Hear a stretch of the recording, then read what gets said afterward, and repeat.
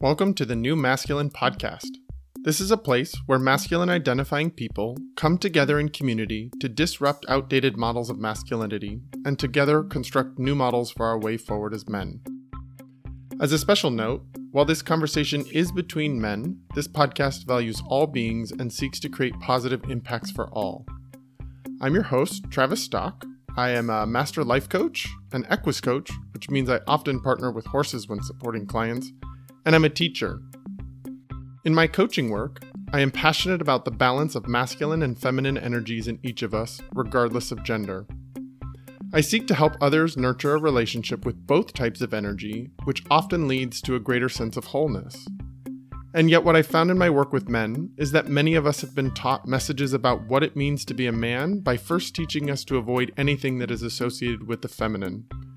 That avoidance leads to few experiences of intimacy, emotions outside of anger, vulnerability, or even a sense of belonging. Striving to comply with these models of masculinity has many of us feeling isolated, ashamed, unworthy, afraid, angry, and depressed. That's why I started this podcast, to bring men together who are ready for something new, something more whole. All of you listeners really seem to be responding to the series I'm doing on how boys are educated in schools. That's why I'm really excited to have my next guest, Matt Englar-Carlson, here for part 2 of our series with members of Division 51 of the American Psychological Association's Task Force on Boys in School. As a reminder, the mission of this task force is to release fact sheets intended to empower educators to cultivate learning environments that enable boys to embody their full humanity, question restrictive norms of masculinity for themselves, and experience schools as places that support their creativity, individuality, and growth. Matt, a professor at Cal State Fullerton, was raised by a psychologist's father who helped legitimize the field of men and masculinities.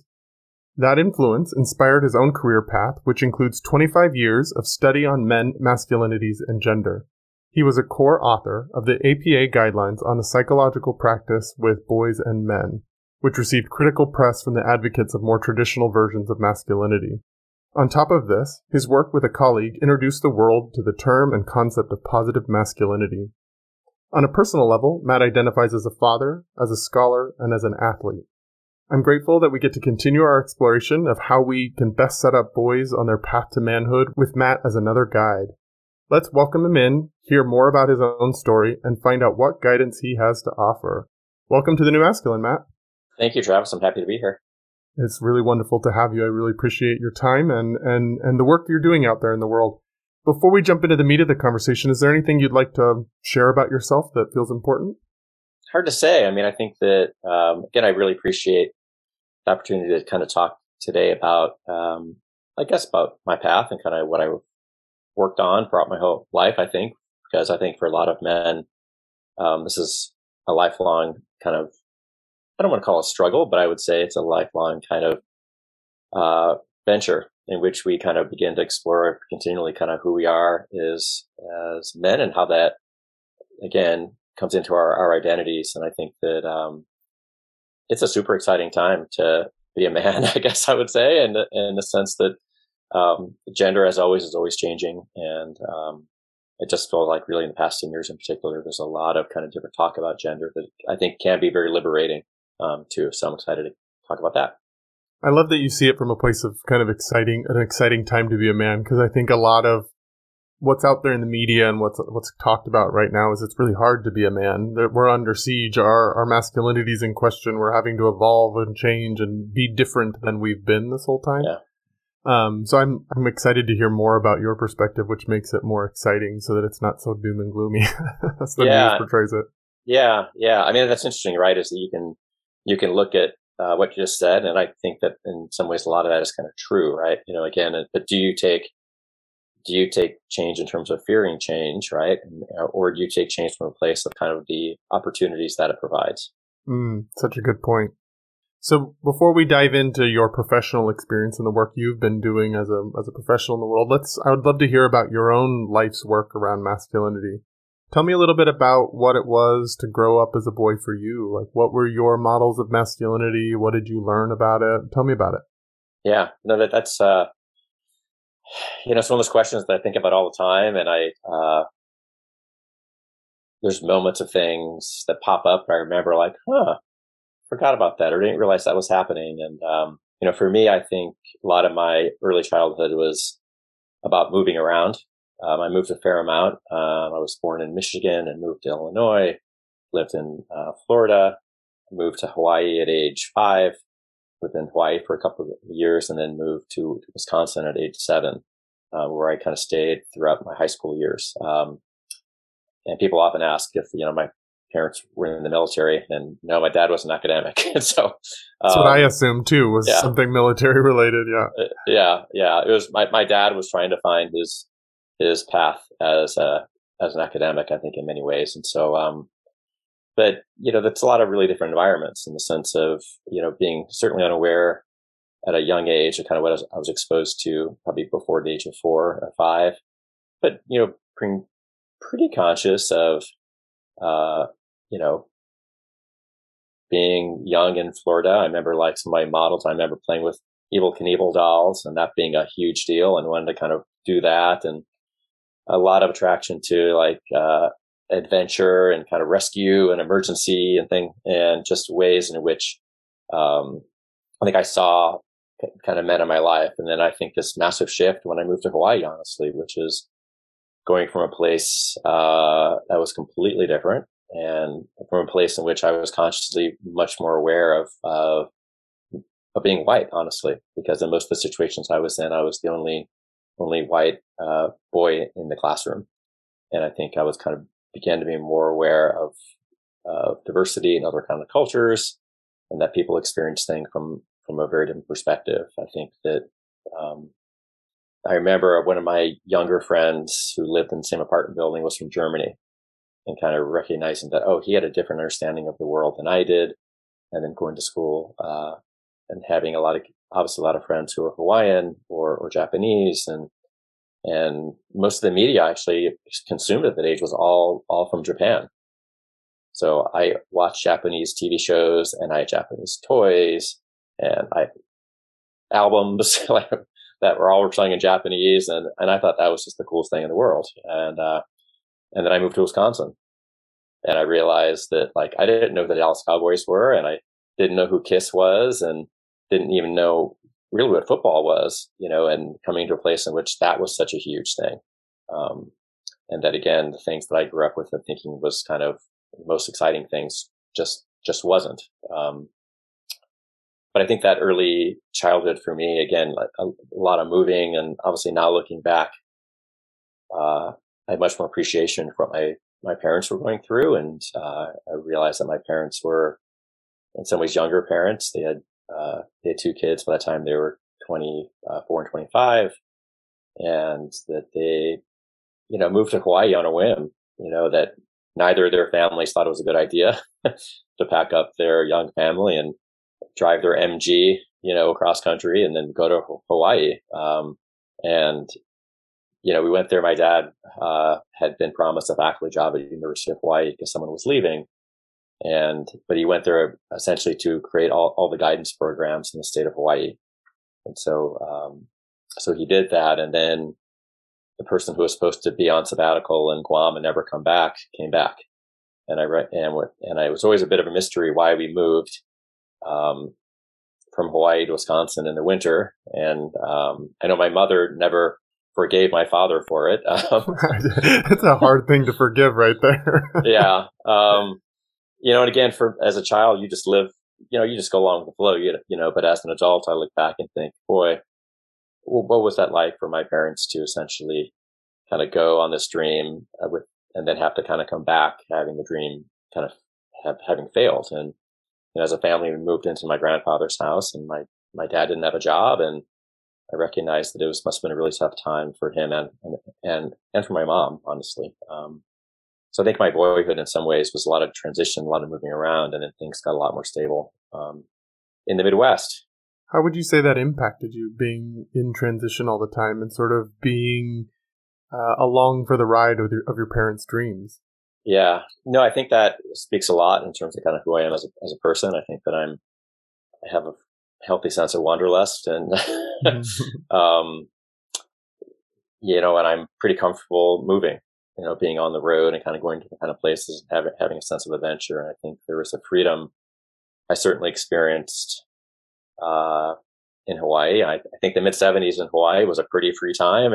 and, and I remember going to the beach almost every day. And, oddly enough, my dad at the time got into marathoning in a pretty extreme way. And so I joined a track club at age 5, and I would run and compete, almost every weekend. And it was kind of fun. And I realized that though my sister was involved as well, she wasn't really involved as much. And it was look back now, definitely a bonding moment between me and my dad in terms of how we spent time together. And it became pretty consistent over, almost all of my boyhood at that, in terms of being a runner, kind of running with him and being, pushed to run often. And, but I think that moving around and, at some level, probably too, a sense of class consciousness too, in terms of, again, by no means were we kind of poor or destitute, yet at the same time, there was elements around being unemployed and how managing a family, and recognizing that, again, before my dad was really established as a professional, the life was very different. And for my siblings who came later, so I have 4 siblings. I had an older sister who passed away, who was 3 years older than me, and then I have 3 siblings who are younger, but there's a 10-year age gap. And I realized that the experiences that my siblings had growing up were quite different from mine. Well, there's 2 things I want to pull you out on. One of them being, it sounds like as a child you had this interestingly unique, culturally diverse experience where you were, I don't know that most white boys, at least in the U.S., have that experience of being one of the few white boys, being in the minority. And so you have this unique experience of being in diverse cultures and seeing different perspectives from around the world. Yeah. How do you think that shaped the man that you are now? Yeah, I think it's a good question. And I think it's a moment in time for me, in the sense that when I look at my kind of boyhood and adolescence from before the age of 18, the majority of my experience was in mostly white places, for sure. But for that 2 years in Hawaii, it was quite different. And I think that there was a sense of, I had young parents, I had activist parents. My mom was a really strong feminist, and she was interested in the environmental movement. And I would go to Greenpeace rallies and Save the Whale t-shirts and all these kinds of things. And I think I just had kind of a consciousness around kind of activism in some ways, but also an exposure to, probably pretty liberal ideas in terms of thinking about the world. And I think that, again, being in those environments now and looking back, like maybe there's a reason why I do so much focus on diversity and inclusion in my life. So I do a fair amount of that in my job at the university, and I've always been interested in intersectional identities, and really sought that out. But I think it came from probably those experiences of kind of being, the only white person in my classroom, and then going to places where everybody was white. But I think I, again, had pretty interesting exposure to kind of diversity in that sense. I think my parents were very open. If I fast forward a little bit, I grew up in a relatively small town in Wisconsin, about 5,000 people, a resort town between kind of Chicago and Milwaukee. And my father was the town psychologist.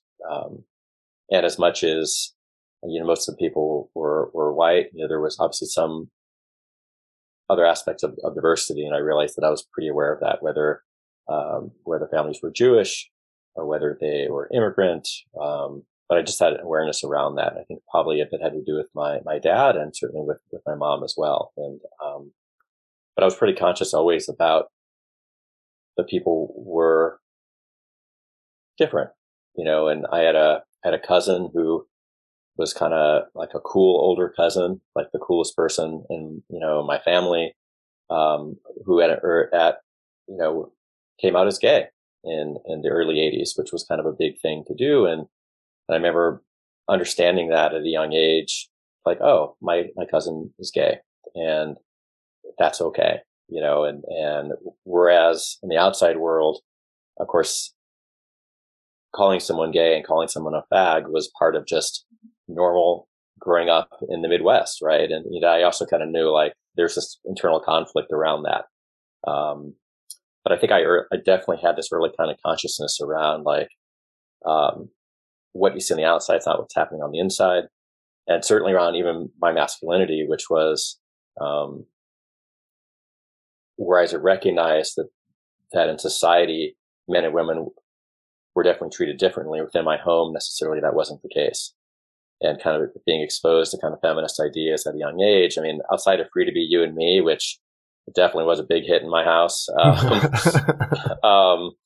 But some of that stuff really hit home, right? And even though my mom worked in the home and for all of her life, at least as a mom, she raised 5 kids, and my dad worked a lot, but I was always kind of aware of kind of the girls in my life and not seeing them as less than. And then again, with myself and my own gender identity, again, I just knew at a young age that like what I was being sold was kind of a false bag of goods. Specifically around what it was to be manly or to be masculine. Yeah. I mean, I think I was really aware again, and I use the example when I teach is that, it was very clear to me, for example, if I was playing sports, and I was small growing up, like I was probably the smallest kid in my class, certainly through elementary school and junior high. And I really didn't grow until late high school. But I was scrappy. Like I was small, but I was fast and I was scrappy, and I would get knocked around a bit. And I knew if I got knocked around a bit and I hurt myself, I really shouldn't be crying about it. And I remember this example of kind of playing baseball and being the catcher. I had my hand out to catch the ball, and, my friend swung the bat and he missed the ball, but he got the mitt, and so my hand got pounded by this baseball bat, and I felt like my hand was throbbing like in a Bugs Bunny comic or cartoon. And all my friends rushed around like, Matt, what's wrong? Are you okay? And I remember my response being like, oh, I'm okay. I just got sand in my eye, and then recognizing like this kind of dance that happens between boys, which is, as long as it's sand in my eyes, it's okay. And, this part about, go walk that off for a second. Right. So again, I play my part. There's sand in my eyes and I kind of walk away and I come back and everything's okay. Mm-hmm. But if I would have been crying and would have said like, oh my gosh, call my mom, then somehow I would have broken these norms around that, and that would not have been okay. I'm so glad you're sharing that story, because I think it encapsulates why in our later part of our conversation when we talk about the task force on boys in school, that's why, like, you had parents that were teaching you feminist ideals, you were being exposed to diversity. You were already aware and more conscious of the sort of fallacies of this version of masculinity in your home. But even in the school systems and with your peers, you still learn those same things that we all learn as boys, that we need to divorce ourselves from or separate ourselves from, like crying, weakness, hurt, pain, fear, any of those kinds of things, needing our moms. Yeah. And so it points to even more why the work you're doing on the task force is so important, because even in the best family setup, we still are going to integrate from the other systems we live in and interact in, like schools. We're still going to pick up those more challenging aspects or traditional aspects that limit us as boys. Yeah, no, absolutely. And I think that, again, at a young age, like I went to a pretty small school for like 3rd grade through 8th grade, in which I think I had 11 kids in my class. And there were 8 boys and 3 girls. So I feel now very bad for the 3 girls of having to put up with 8 boys for 6 years, but because of that, like we all had to play together, and I remember that one of the girls was as fast as half the boys. I remember wanting her on my team, because she was fast and she was she was tough, and so. And even at my house, like my sister was tough. My sister was smart. Like my sister held her own. And so I didn't have this environment in which I kind of saw necessarily my sister as less than, or different than. And, but again, other messages outside were saying something else. And, and I said earlier, like that false bag of goods thing was, part of that, what I was recognizing was, um, clearly I felt like I had feelings about things. Right. And I remember getting in fights sometimes, like scraps with, my friends, and actually involving kind of like fights and stuff and things like that, and feeling really bad about it afterwards. Like having this conflict, like, gosh, like, oh, that wasn't very good. And I wish I wouldn't have done that. And so again, some of that kind of shame experiences kind of coming in and recognizing that was true. And so as much as it was okay to be aggressive, like it wasn't okay. It didn't feel okay to be aggressive.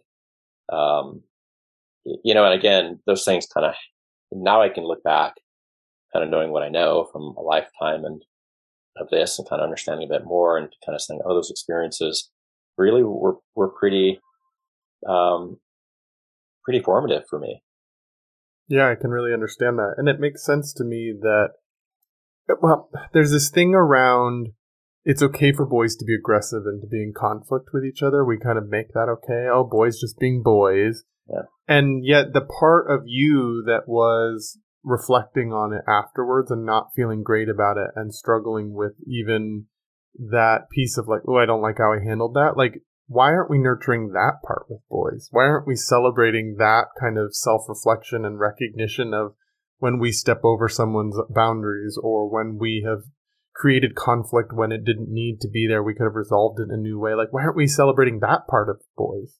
Yeah, it's interesting. And I mean, this is kind of where my story gets interesting, or kind of more ripples. But like, my dad was my school counselor, right? So like, Ooh. I know, like, I mean, my father helped write most of the what we now call childhood guidance, but now we're calling SEL, right? So childhood guidance in the 70s was really big, and you had a school counselor who would come into your class maybe once a week or once a month, and they would sit down with these kids and they pull out puppets and they would read stories, and it was about feelings and friendships and all these kinds of things. And that's what my dad did. Like, and so I had all those kits at my house and all the puppets and the books, and I mean, I was like a test. My sister and I were like the test subjects for this stuff. Like, so I was exposed to those kinds of things, and so were my peers, right? But I also know, like, as much as my peers sometimes fought it and thought it was kind of stupid, like I didn't. And so I kind of, again, this awareness around some of that emotionality. I had kind of feelings that there are other ways to kind of talk it out. And like, I'm saying that also thinking, like, I don't remember my parents necessarily being super empathic with us around things. And it wasn't like we sat around holding hands. But there was an element of my family around openness and kind of, I guess we would call it democratic family. Like, we had family meetings once a week. And I know because I've seen the notes, like I've going through my dad's things when he passed, I saw the notes that were taken, at these family meetings about how we voted on things and how we talked about what we're going to do. And, so there was an equity that I think I kind of picked up around how we could be with each other. But again, there are aspects of kind of that boyhood. I go back and say that through these formative experiences that even then I didn't share. Like, I can really clearly go back and think of, like an experience I had. I must have been 6, in which, I was on a field trip and we were kind of in a lake. We were in a boat that had a motor, and some of the students had brought like little fish nets. And the idea being that you could put the fish net in the water and maybe you'd catch something, right? Of course we weren't going to catch anything, but of course we thought we might. And I remember borrowing a girl's net, and the moment it hit the water, it flew into the water. And I remember feeling so ashamed of myself for that. And I can't remember if she was angry at me or whatnot, but I remember like feeling that way. And I can go back now as an adult and say that is the first formative experience I can have. I remember feeling really shitty, like really bad about myself. And again, and I'm not sure I shared that with anyone at the time, and I'm not sure anyone saw that at the time, but I can go now. It's 46 years later, and I can still remember it. What I'm struck by while listening to you is that how much all children, but in our conversation, we're sort of focusing on boys, how much we all have to sort through all of the different messages and things we're being exposed to and our own internal feelings all at the same time and try to decide what is the right path through it. So some kids are getting exposed, like you're getting exposed to what your father's work was and you're sort of the test children of that. Yeah. But you can also see in action, sometimes you didn't necessarily feel the same kind of empathetic and open dialogue space that was being talked about in those theoretical and those sort of concepts that were being brought into schools. But kids are dealing with all those things all the time. They've got different messages from different adults in their lives, from different systems they engage in, and they have to sort through all of it without even having necessarily like their full brain capacity developed at that stage to really like do abstract thought and to think for themselves. And so it's very confusing and a lot of work for children to have to sift and sort through so many mixed messages around who they need to be in this world. Absolutely right. And I just think about like the amount of coaches I bounced around, and, everyone was a different exposure to an adult belief system, and again, as a child, you kind of like navigate them and you think like, oh, this coach is really nice. And wow, that guy really yells a lot at you. And I don't feel very good at being on this team. And again, some of those messages really stuck. Like, I remember I had a soccer coach who like at some point pulled me aside and kind of asked me genuinely, have you ever kicked a ball before?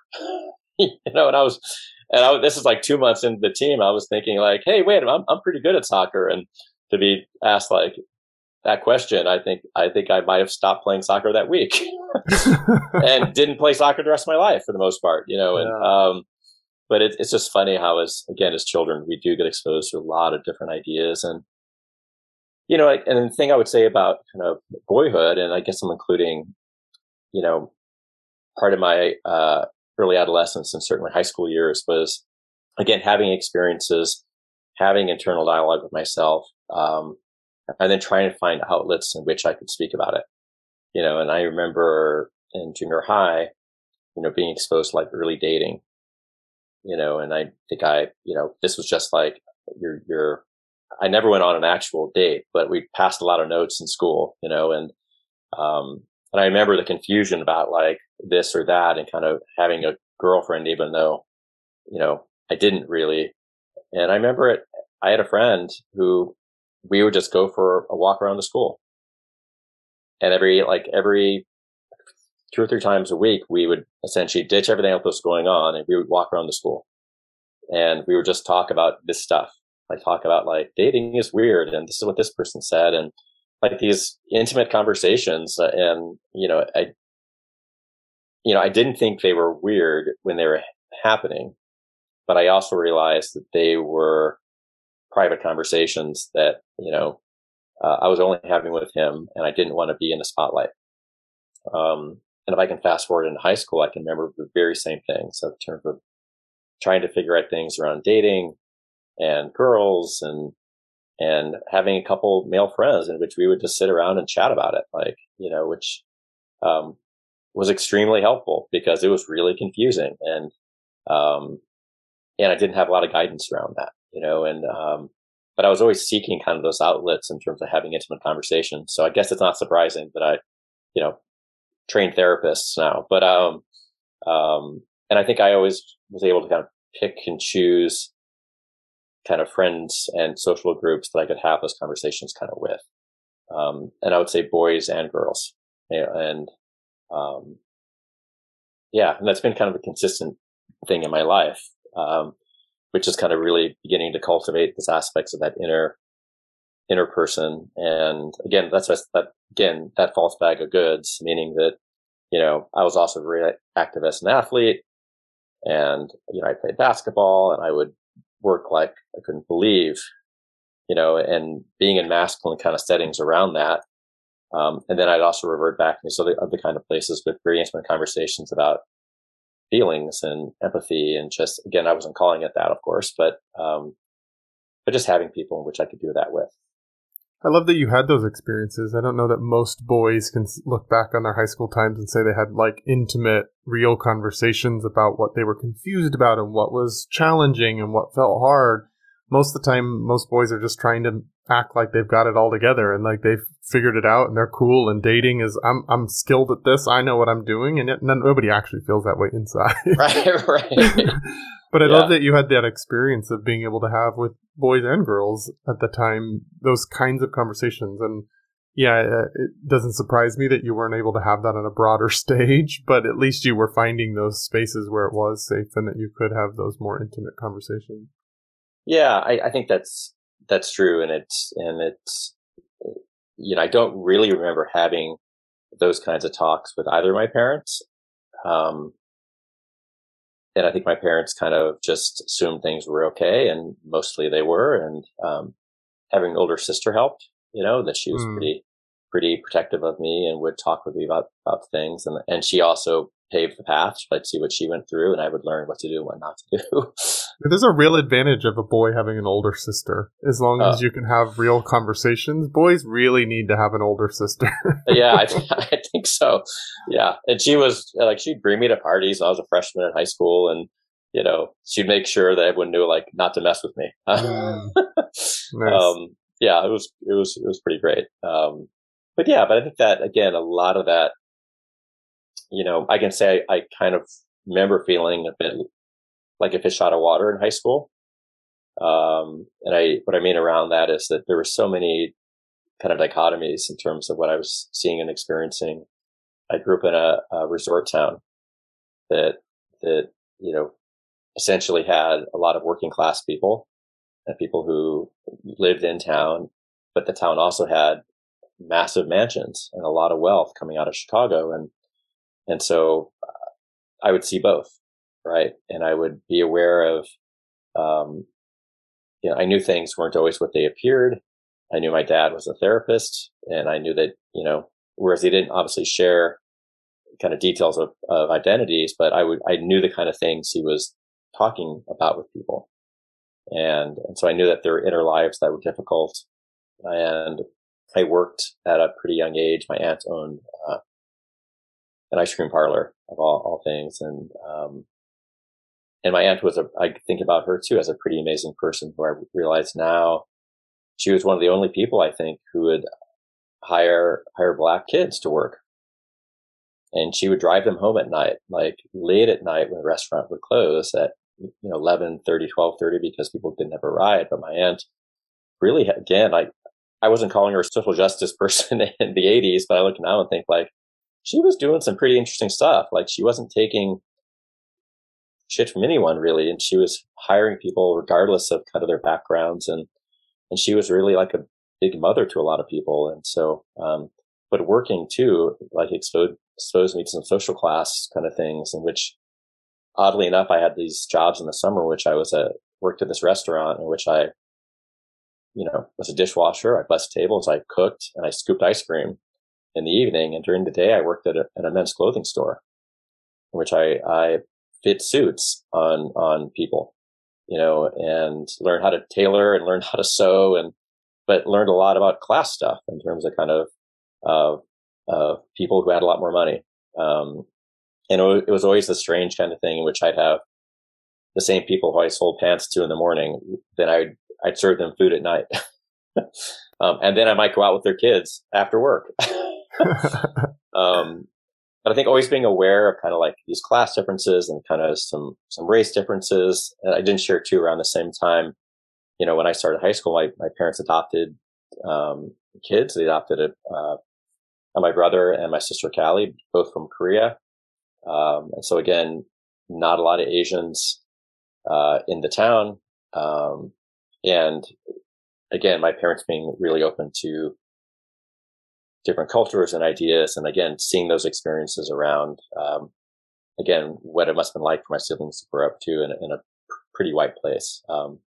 Yeah, it sounds like you've had a lot of really powerful and impactful figures in your life and experiences in your life that have really taught you about diversity, that have really given you both the perspective of what we need to be, what you needed to be as a boy in order to be as successful as a man, but also that you could see through that whole charade that we're all doing, that whole act that we're all doing to become men.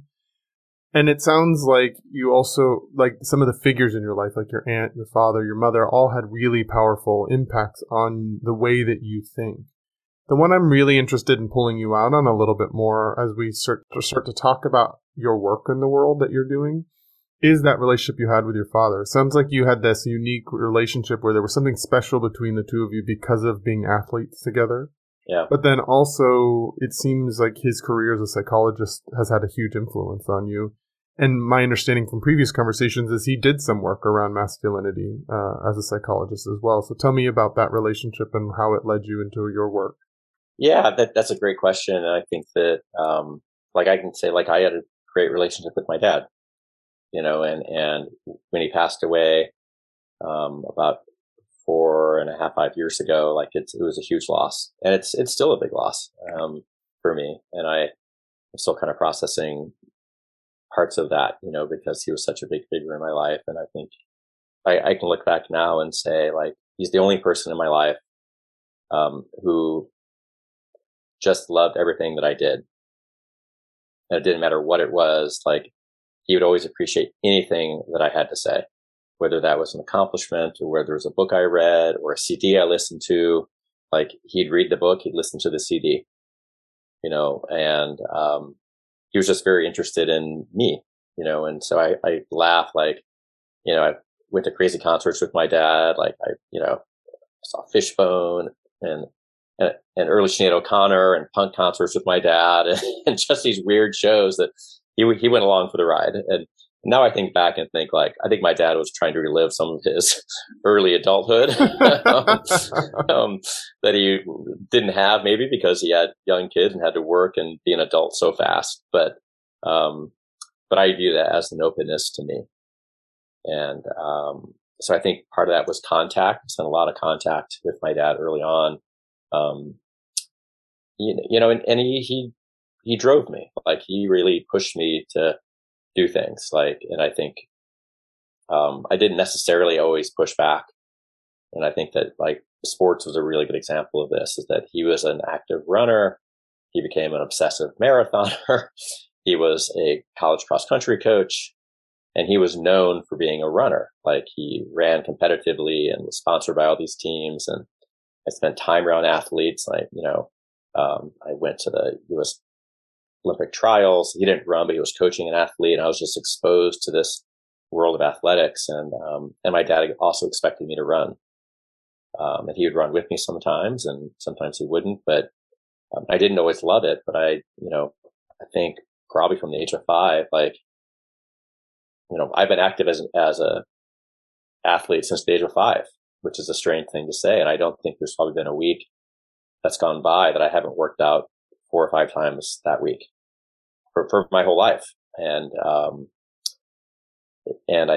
so again, like, that part was really big, in terms of kind of what he taught me around, being active, but also wellness. He was really interested in. My dad went through these different periods, which I think is one of the things you can do when you're an academic, is you can continually reinvent yourself. And he continually reinvented himself, going from kind of wellness, stuff in the 70s, moving into some sports psych stuff. And he wrote some really sports psychology books to, at one point he realized that there weren't too many books about men, relationships, and sex. And that's why he got interested in kind of men's stuff, because he was thinking about writing a book on it. And so he actually was involved at the early meetings within the American Psychological Association about this division of men and masculinity. And again, he wasn't a super active person as it went on. But again, I have the notes. Like, I have the meeting notes from the mid 80s, and he's there, and, they're like artifacts of strange things. And, it's quite a legacy. It is. And I think that, it's one of those things that I think my dad certainly could have cast a very big shadow. And, he was a big fish in the field. And later on, like, he made a lot of training videos. And so he became very well recognized by, I think, people who went to school in psychology or counseling or something. And so they saw him on video. And so even though he cast this really big shadow, he didn't really cast it over me. Like, he was always very conscious of me being my own person. Both my parents saying when I went to college, like, go do whatever you want to do. Which sounded really open, but I also realized, like, honestly, like the fact that I was in psychology, you could have predicted that. Like I just had way too much exposure to it at a young age. That it was a natural fit for me. But I knew a lot about it. Like I think I was exposed to kind of aspects from that kind of field. And my dad was, again, very conscious of not necessarily having me do what he did. And so even when I did some things that he did, he was very open about not wanting to kind of crowd.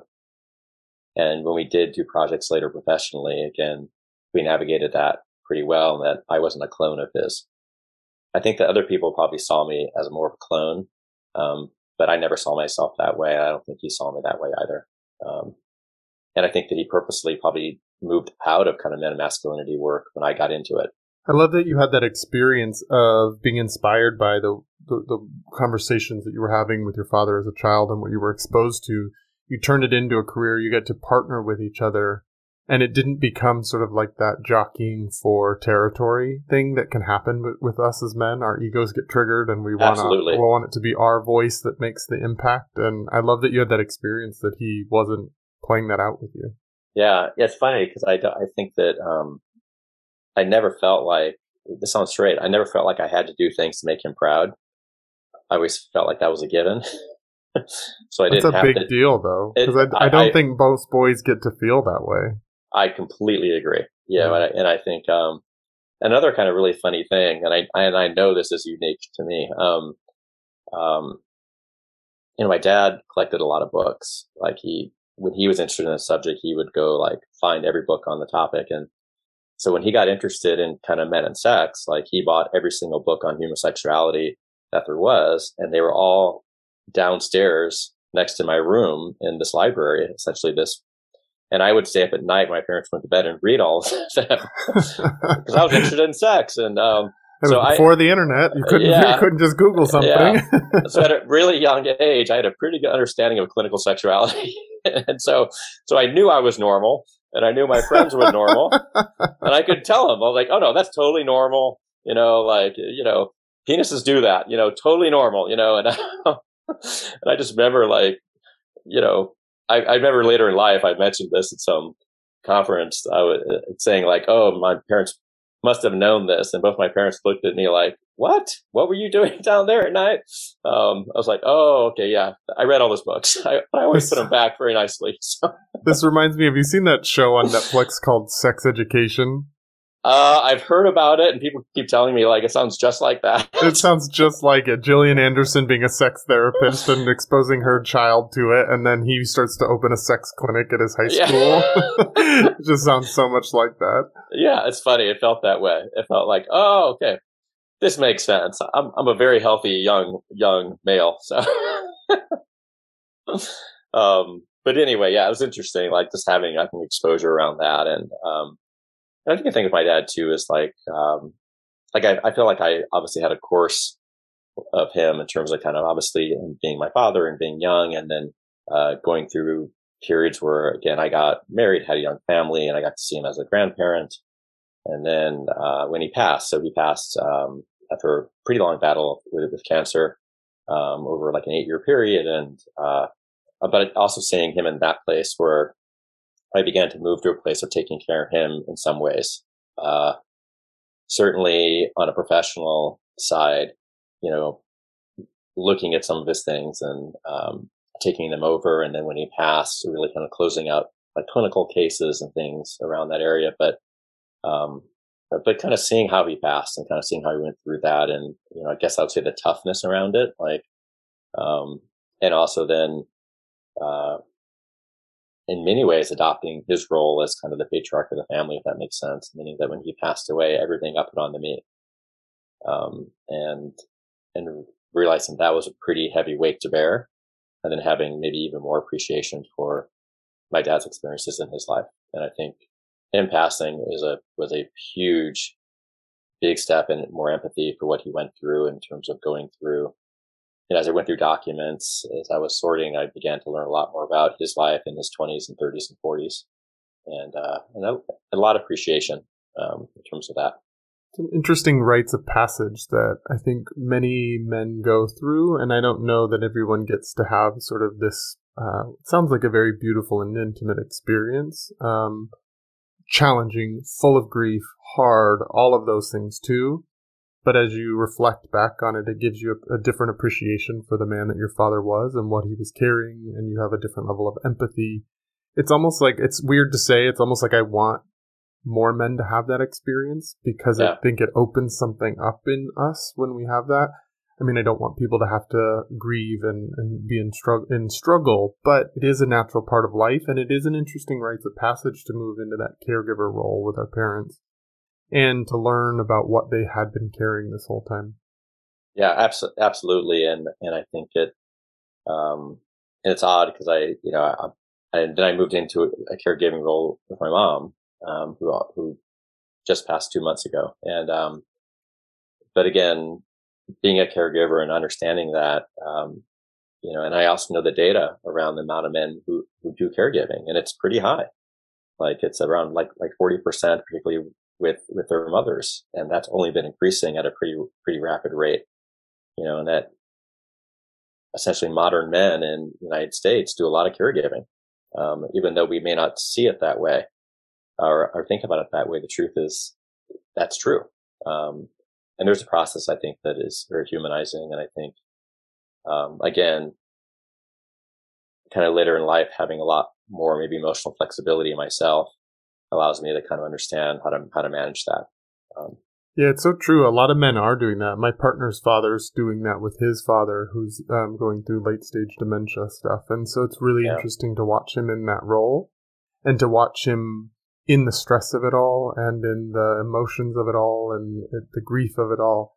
It is really interesting to watch that and to be sort of observers of a man going through that process with his own father. Absolutely. And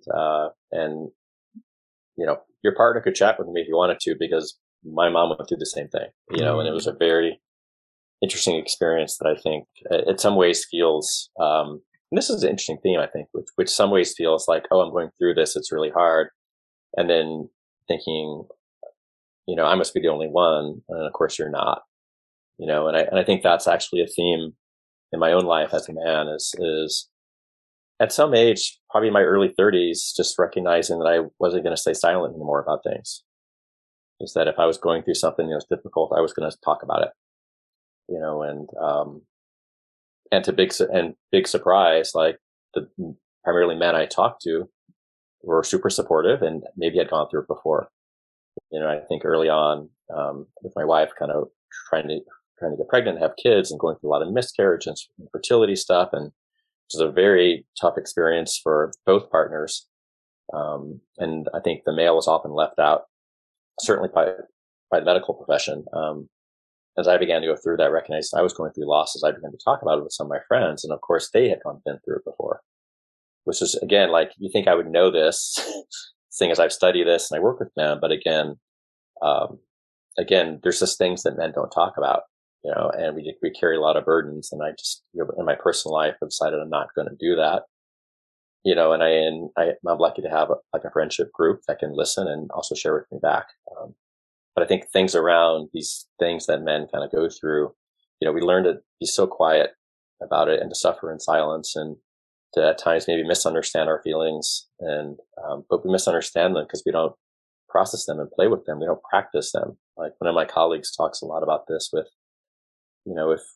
if feelings are coming out of the heart, right? And the heart is a muscle, if you don't exercise that muscle, it gets really hard to process, share, and experience feelings, right?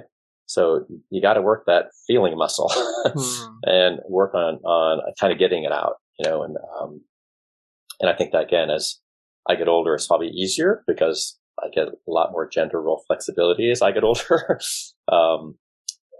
But I think it's so critical, again, to kind of share that with younger people too. I think so too. I think there's that piece where what I find in my work with men is that we are actually all craving that kind of intimacy, vulnerability, ability to see ourselves in someone else's experience and story. We just don't have very good models for it. And even you, as somebody that knew better based on all of your studying and professional life, you still had that internalized for a while, that internalized message that you can't share those things, that you can't open up about those, you have to isolate with them. And it does take certain men taking that risk, being brave, committing to self, to not hiding when you're going through something, to give other men permission to see themselves and to go, yeah, that's me too. I can talk about that too. Yeah. Yeah. And it's funny because this is something I would say I didn't get from my dad.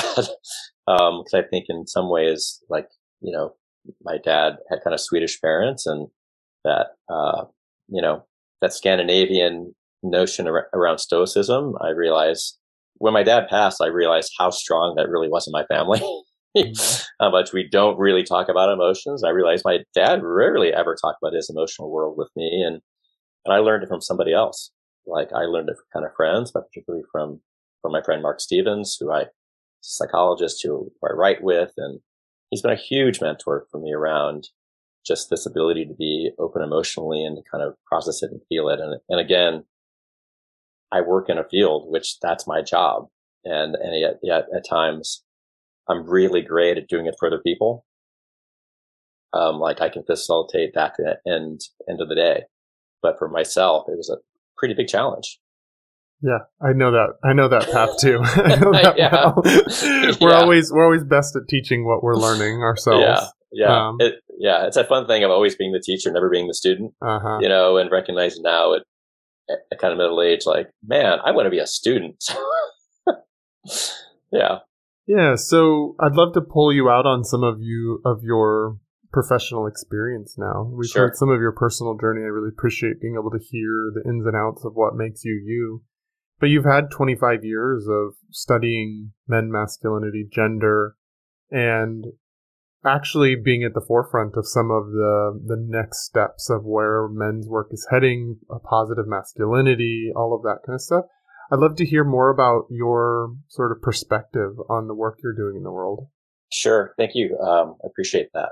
It's interesting. I maybe I came to this a little later than other academics in the sense that I didn't go to grad school or into my doctoral program actually wanting to study men. I had a much earlier exposure to actually feminist ideas in college. I was lucky to go to UC Santa Cruz, which had a great women's studies course in Intro to Feminism. It's like a rite of passage for everyone who goes. And I went to that a little later, and it was great, and I learned a lot about women, and I became a school counselor, and I facilitated groups for mothers and daughters, and I remember at the time saying, oh, you should do this for fathers and sons. And my flip response was, well, they won't come anyway. Right. And then later in my doctoral program, at some point, my advisor said to me, you really better figure out your research topic. Because if you don't figure it out, I'm going to pick one for you. And I realized I should look at my clinical work. And I realized in my clinical work, I was seeing a lot of male clients. My male clients were sticking around. And oddly enough, working with men was not very hard for me. I had a lot of flexibility in terms of navigating kind of maybe men who are a lot more traditional. I could do that. I could also navigate with men who are maybe questioning their sexuality and maybe questioning their masculinity and what that kind of looked like. And I could quickly move between those extremes in many ways. And so I didn't realize this was even a field of study. And of course, one of my professors gave me this newsletter from this division in APA about men and masculinity. And then I went to a conference and I saw a presentation by a man named Jim O'Neill, who writes in what's called Gender Role Conflict, which is the largest concept that's been studied in the psychology of men and masculinities. And I wrote to him, kind of requesting permission to use his scale. And he wrote me back a personal letter, and a lot of information. It was just incredibly kind. And I was voracious for a couple, 3, 4, 5 years, reading every single thing I could get my hands on across disciplines, whether it was psychology or anthropology, gender studies, family studies, anything I could read about masculinity, I read. And I felt like I got a pretty broad exposure to the kind of the field at that time. And I began to work in that field and kind of began to do research on it. And yet there was always this kind of nagging part that I was aware of, is that as much as I was really fascinated by this research, I began to come to this understanding that I wasn't so sure if the research that was being conducted was actually about me, or that if the research being conducted, the conclusions were really about a lot of the men that I knew, meaning that a lot of the research was about what I would call the dark side of masculinity, which is all the reasons why things go wrong. And, and I think that's not uncommon in psychology, meaning that, psychology doesn't really study mental health, right? It studies the side of mental illness, actually. It doesn't study health. Like only a handful of people actually study health. And again, that's where kind of positive psychology in more recent decades has kind of arisen, this notion of kind of what does it mean to be healthy? And I began to really question that in our field, and meaning that I knew a lot about where things went wrong. I knew a lot about male depression. I knew a lot about anger. I knew a lot about restrictive masculine norms, right? But I didn't know a lot about fluid masculine norms. And with a couple of colleagues, I remember having a conversation in DC over a drink, and kind of sharing this maybe for the first time, saying like, I don't know, like, I don't think this stuff fits me. Again, even with my students, I asked them to find themselves in the research. I couldn't find myself in the research because I didn't, as much as I understood dominant masculine norms, I didn't necessarily subscribe to them in the same way. Like, I didn't think I had a lot of gender role conflict, right? And that's where kind of this notion of kind of positive masculinity came out, which is kind of I was always interested in positive psych anyway. Coming well before kind of the recent thing, but kind of looking at the work of Alfred Adler, who actually was interested in health, right? And Alfred Adler was a contemporary of Freud, and Adler thought people were healthy when they were engaged in the social welfare around them. So you want to know a happy person? They're engaged in the social welfare. And I was really conscious of that, about what does social interest look like in men, and what does health look like? And so honestly, our initial work with my colleague Mark Naselica and also Mark Stevens was about this, was like, let's just begin to talk about this notion of what is healthy masculinity. I mean, we were calling it positive masculinity. I view it more now as healthy masculinities. But it struck a chord, meaning that I think that it's something if we know what goes wrong, that's something. But if we don't know the right path, then we have some problems. Like, if I can point out where all the dead ends are, that's really great. But I got to also point out the correct direction to go in, and what does healthy look like. And so beginning to kind of have conversations with colleagues who are also interested in the same things, which is, what should we be teaching boys, right? And what could we be talking about in terms of adult men, in terms of health?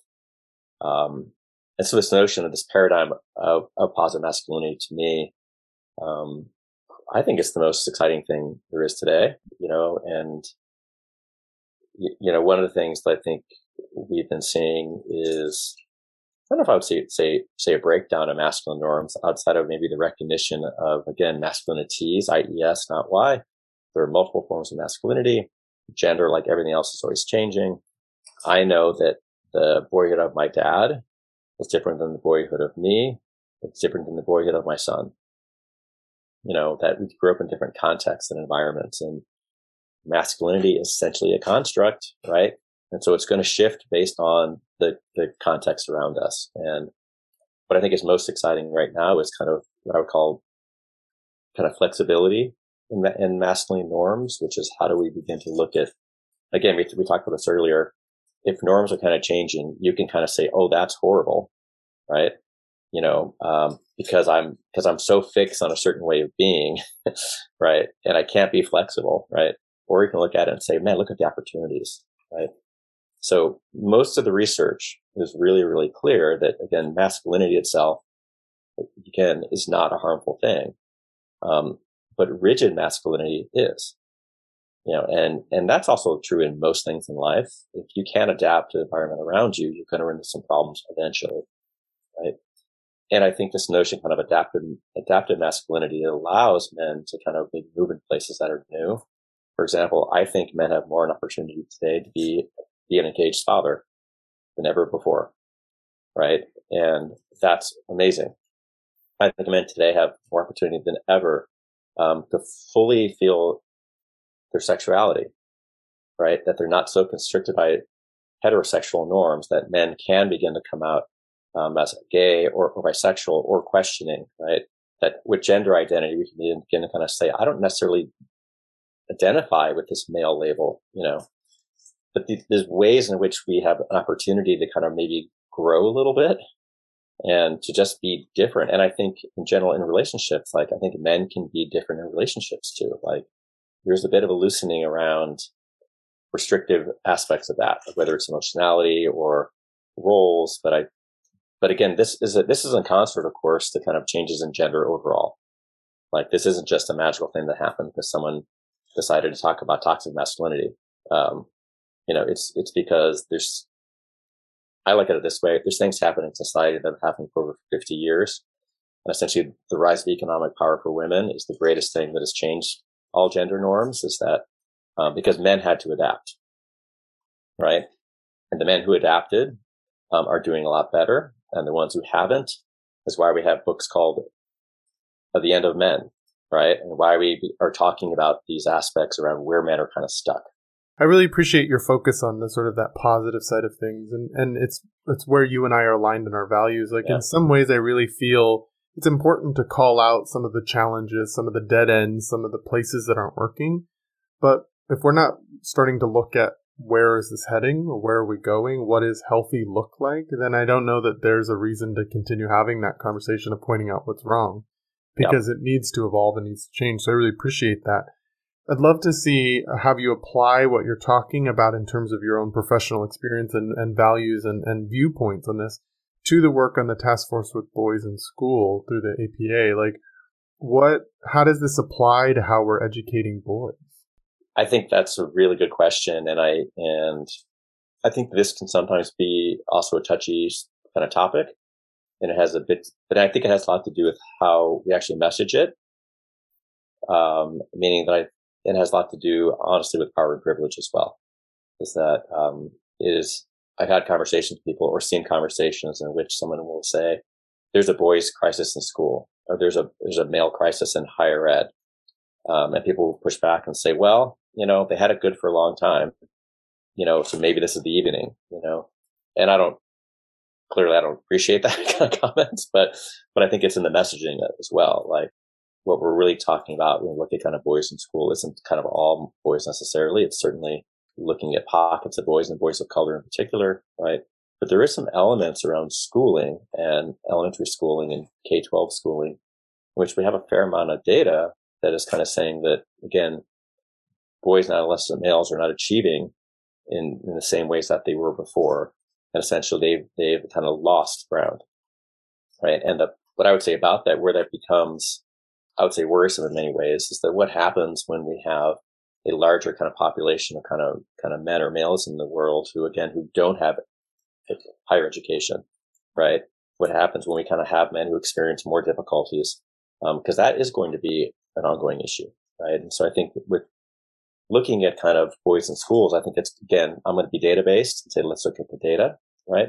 Let's look at teacher ed and I suspect Ventura, who you had on the show recently, spoke about this because he's a teacher educator. There aren't as many men in K-12 teaching professions, and there certainly are less at kind of K-8 and K-6. The males tend to be PE teachers and science teachers, and administrators at times. And so we begin to look at kind of, so what do teachers know about boys? And again, how they might be at times different, right? And the worlds that they live in terms of how we kind of think about gender. Because real quickly, gender is an organizing construct in our lives. And whether we like it or not, we do see the world through gendered lenses. And we do have gender biases, right? Everyone has them. Again, the question is, do we work on those biases and kind of figure out how we adapt them? Yeah. So if you're continuing to look at the data of there's a need for change in our schooling on how we educate boys. From your perspective, what do you think are some of the most important changes or evolutions that need to happen in the way that we're educating boys? Yeah, there's lots of ways you can look at this, and I think one way of looking at it is what I would call the backtrack way, is let's look at adult men and let's look at the difficulties that they are having. Okay, so right now we could say adult males, right, are having difficulties in employment, right, in terms of kind of how are men adapting to the changing world of the economy, right? And again, adapting is the big issue here. Can they adapt? Two, I would say we have kind of relationship kind of concerns about adult men, which is how do they navigate relationships, both in terms of kind of being an equal partner or being a partner, or being a parent, right? And then three, I would say we certainly have some concerns around men's health, right? In terms of kind of how men, again, I would just say go to mortality statistics, look at kind of why do men die 4 or 5 years earlier than women in American society, US society. And I would say that's a crisis, right? And if that doesn't convince you, just look at suicide rates then, right? Which is remarkable. We haven't been talking about this for a really long time, but the fact of the matter that if men are killing themselves at a 4-to-1 rate compared to women, that is something we should be talking about and why that kind of happens. So we take things like this and push this back and say, do these things just happen to adult men, or is there a genesis or a prevention aspect that could be addressed in schools? And the question, of course, is, like we know health behaviors get formed at adolescence. Like, so we ought to be hitting health behaviors pretty hard in high school and junior high. If we're looking at like relationship skills, like no one teaches relationship skills in general. Like, so it's not like, girls are getting something we're not. However, society gives girls a lot more flexibility in terms of understanding emotions and emotional regulation, emotional awareness, ability to have conversations, willing to have empathic conversations and reflective conversations. There's a lot of training that kind of happens around that, right? And boys often get left out of that, right? So again, how do we bring that in and kind of have these conversations about how to have conversations, right? Which goes back to, I think, if we look back at K6, again, it's got to be some aspects around learning how to understand emotions, right? Learning how to name them and learning how to actually regulate them. Because a lot of when we look at the kind of behavior disturbances in K6, which there is a pretty wide disparity between boys and girls, a lot of it is emotional regulation. And there's hard data that looks at this. It looks at kind of how girls and boys experience emotions differently in the world at that age. Essentially, girls get a much broader education on emotions than boys do often. So again, we could begin to be doing some of those things in schools. And I think if we do, you begin to see very different outcomes. Yeah, it sort of reminds me back when earlier in the conversation we were talking about sort of like working the muscle of the heart and working on that emotional life. Yeah. It does seem like women and girls are given in our society more spaces where they can exercise that, more spaces to be intimate and vulnerable and have permission to be that than boys. And I do think you can draw a pretty straight line between boys' inability to sort of understand, talk about, regulate their emotions, to behavioral issues, to male depression, to drug and alcohol abuse, to suicide epidemic that's going on in the male world. And does seem like it's one of the most important things that we can do is to teach boys earlier on what to do with their emotions, to give them permission to have them in general. Yeah, absolutely. and to give them tools and resources for how to regulate them. Yeah, that's spot on, right? I mean, and I realize that sometimes it sounds like, gender stereotyping or sex stereotyping and kind of essentialist notions around gender, and which I don't like either, but I also think that's part of the reality, right? And I think we have to kind of adapt based on the reality or educate based on the reality. And the other reality of this is that these things are really great, but when we talk about change in schools, right, that means change in teachers. Like, there's institutions, right? But there are things in which any institutional message gets delivered through the teacher, right? And if we don't have teacher ed, or we don't have teachers to understand maybe that boys maybe experience the world differently, or there's a sensitivity around that, right? The likelihood of this happening is pretty small.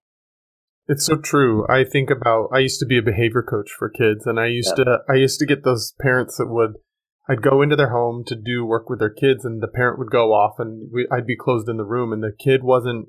We would do some work together, but then the system and the adult around them that created those behaviors is not changing with them, is not learning that stuff with them. And so if the adults around, that's why I became a coach and stopped my focus on like child welfare and child development, was because I recognized that the actual place to make an impact is with the adults who are in those spaces with those kids, who are educating them, socializing those kids around these norms. Absolutely right. And so it's like this, again, this element, like, what are we kind of teaching, right? Like I view this as actually prevention work, right? Because if not, later on, we're teaching it based on acute distress, right? So like, this is prevention work, right? That if we begin to do this stuff at an early age, we begin to recognize that there may be different experiences or different ways to approach, right? How we work with boys, that's super critical. And I'd also say, like, and it isn't like, this notion of kind of boys is like this large construct. I mean, it is this large construct, but we also realize that boys have different identities too, right? And so when we begin to kind of look at kind of boys of color, for example, then we start getting into racial biases in terms of how that comes out, right? And so and we know, again, there's data that looks at kind of how boys of color are treated in schools, right? They get much harsher discipline, right? They drop out at higher kind of rates. And they're not kind of reached towards, as opposed to we expect boys to kind of come to all the time. And I think there's cultural elements around that kind of changing the culture of schools, but essentially make the school more adaptive to the experiences of the students that they're having. And real quickly too, I would just share that, sometimes people say, well, doing things for boys means less for girls. And I would kind of say, the reality is that we rise up boys, we rise up girls too. Yeah, it's not a zero-sum game. It's not a zero-sum game. It seems like we constantly get forced into that way of looking at things, and there's this huge scarcity model that our culture teaches. Yeah. And it's what you're pointing to. There's some even broader cultural shifts, not just the cultures of schools, but cultural shifts around. We are, in the U.S. at least, a culture of treatment, not prevention. Yep. Even in our medical systems, and everything is about wait till it's a problem and then deal with it, instead of actually being preventative in our care. And there's these big cultural shifts that are required around our language, around scarcity and zero-sum games about if I offer something to one group, it disenfranchises another group. I don't know that it has to be that way. Yeah. It's funny you mentioned that, right? Because I think that there is some of that. Like, I think one of the greatest things in the past 30 years, right, has been the work with girls and education, which is looking on empowerment models and looking at things around kind of STEM and how do we encourage girls go into these fields, and a lot of sensitivity about it. And that's great. And having kind of programs that are kind of tailored to boys in a similar area doesn't mean that, the girl stuff gets put in the rearview window. Like, you kind of work with kind of the needs that are out there, and you can continue to kind of support both. But I think you're right. There often is that scarcity mindset that somehow we're going to, by rising up one group, the other group gets pushed down. And I think that that's not really the case. And I would say too, and I also have a lot of sensitivity towards teachers. I think teachers work really hard, and they're underappreciated in a lot of ways. I think, again, having some appreciation for what teachers can handle and what they can do is really important. This is a systemic thing, right? So it's got to start from departments of ed. It's got to start at districts, right? We're going to kind of say, hey, this is an important thing. Yeah, so in alignment with that value that we talked about around, it's easy to continue talking about the dead ends of what's not working, but we want to start to reflect on what is working. If there are parents or educators that are listening to this that are interested in finding models of organizations that are doing this well, schools that are doing this well, do you know of any that you could point to that are good models of good education for boys? Yeah, that's a great question. And I think there's probably a lot. The one I'm most familiar with is actually a school in Australia called Brighton Grammar. And Brighton Grammar, when I came across their materials on their website, I kind of thought, who are they consulting with? Like, I've never seen a school that has actually taken the actual research on the psychology of metamasculinities and applied it. I realized that as I got to know the school a bit more, like, they are working with scholars in metamasculinities, and they're looking at the things we talked about earlier. So let's look at the data and see where the long-term problems are, and let's do some prevention work. And so they really have boy-centered learning, right? That it's really about kind of boys in a holistic kind of manner, which is kind of boys and well-being. Like, how do we encourage kind of the physical and the academic and the emotional and the spiritual and the creative in people's lives? And they really they do it. Like, they really talk about kind of boys from a boy perspective. And I don't want to bag on other kind of schools and things like that, but I do have an impression that a lot of schools that, are male only, or a boys school don't know a lot about boys. Totally. Yeah. I would agree on that. Frankly, that's it, right? Is that there's elements around kind of understanding kind of the experiences of boys and how they might be unique and how they has to be cultivated, because that well-being component, again, school can't just be about success, because if you're only about success, a lot of men, that's such a trap, right? They become so success oriented that other things get put by the wayside. If we balance success and academic success with well-being, right? Which is, what does it mean to be a successful, right, man? Also is having a strong sense of well-being, right? Which is being community oriented and other oriented, and having obviously a growth mindset around that. I think that's kind of what we really want to look at. And again, K-12 is where it's at. I mean, the sad part about it is that most of the work that I do and people like me would do, whether they're social workers or counselors or psychologists, is, they're working with men, who didn't get that stuff, right? And so and so we wonder, again, look at things like suicide completion and look at things around depression, and there's gotta be another way. Everything you're describing about the school does seem like it's really in alignment with the task force on boys in school and the mission of it. And one of the things that sticks out to me from the mission that you were just describing is allowing boys to embody their full humanity, not just one little sliver of what success looks like, but a full human experience, emotions, relationships, intimacy, well-being involved in that, not just good at one skill that then can make you money later on. Yeah. Yeah. And it's interesting. And a lot of that, again, it's a boys' school. So that male to male contact is critical, and how do we build a brotherhood that's an inclusive brotherhood, right? That appreciates the range of kind of masculinities that people experience, as opposed to a brotherhood around one set of masculine norms. Because a lot of sports, unfortunately, is teamwork around one idea around masculine norms, which is success, power, and competition. Yeah. And we have to, again, look at adaptive kind of ways to kind of create more inclusive kind of models there. As a queer boy growing up, I would have really appreciated that. Spaces where my version of masculinity was included, rather than continuing to ask me to reject parts of my masculinity so that I could be acceptable. Yeah. Yeah. And I look back again and look at some of my childhood experiences and look at some of my friends who later came out. And I just think gosh, that must have been hard. Mm. Yeah. It was. Yeah. Yeah. I can voice, at least from my perspective, it was. Yeah. And there's a lifetime of undoing that and reclaiming and finding who I really am rather than who I learned to cope in the world to be. Yeah. And that's really confusing because I developed those safety strategies for a long time and for a reason. And it's hard to pull those apart and recognize those aren't necessarily who I actually am. Those are just coping strategies. Yeah. But when you practice them for so long, it's hard to really know what's me and what's my coping strategy.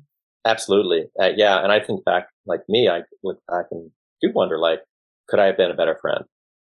Or how could I have been a better friend?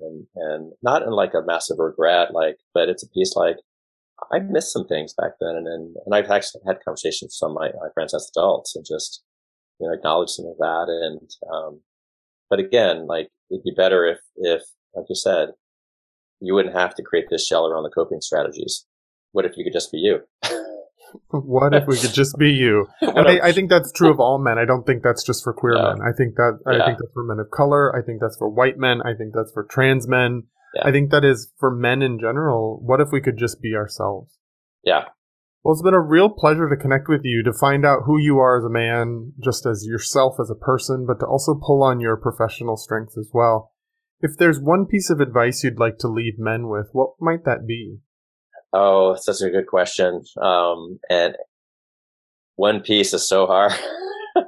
I mean, I guess the thing I would kind of say is, and maybe this sounds like a very, very academic thing because it comes out of the academic literature in many ways, which is recognizing that being flexible and adaptive, right, actually is a true sign of health, right? That when we bend and we stretch to kind of meet people in different kinds of places, it doesn't make you less of a person, right? It makes you an adaptive person who's responding to what is needed out there. And I think that, for a lot of boys and a lot of men,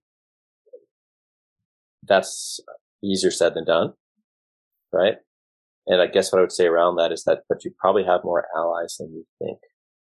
Well, thank you so much for offering that. I'm so glad you pointed out that adaptation or adaptivity and flexibility is one of the themes that I really pulled out from our conversation as a perspective of yours that is really important, that we need to sort of allow ourselves more flexibility and adaptivity. So thank you for sort of closing it with that last little piece. Yeah, and it's funny because I'll say one more thing, because I think that, like, I know we talked about this before. We know masculinity is going to be a massive issue in the upcoming elections. Yeah. Right. And it's going to be terribly distorted and terribly misrepresented and whatnot. But the reality is that most of the research is just saying be flexible. Mm-hmm. It's not saying you can't be who you are. It's saying flexibility is probably going to be a more useful thing for you. It doesn't say you're a horrible person for being a traditional man, right? So again, like I always look for middle ground and look at kind of ways to minimize, the message that's being maximized as being incorrect. Mm-hmm. But again, adaptive, flexible, Thank you for that. Yeah, we're such a brittle society right now. And so I just appreciate anybody that's able to put voice to that need for flexibility and a little bit more seeing where we're the same and yes, asking for evolvement and change, but not necessarily from that shame and attacking version Absolutely. that we see a lot of in our culture. Absolutely. So if people wanted to find out more about the Task Force on Boys in School or find out more about you and your work, how might they do that out there in the world?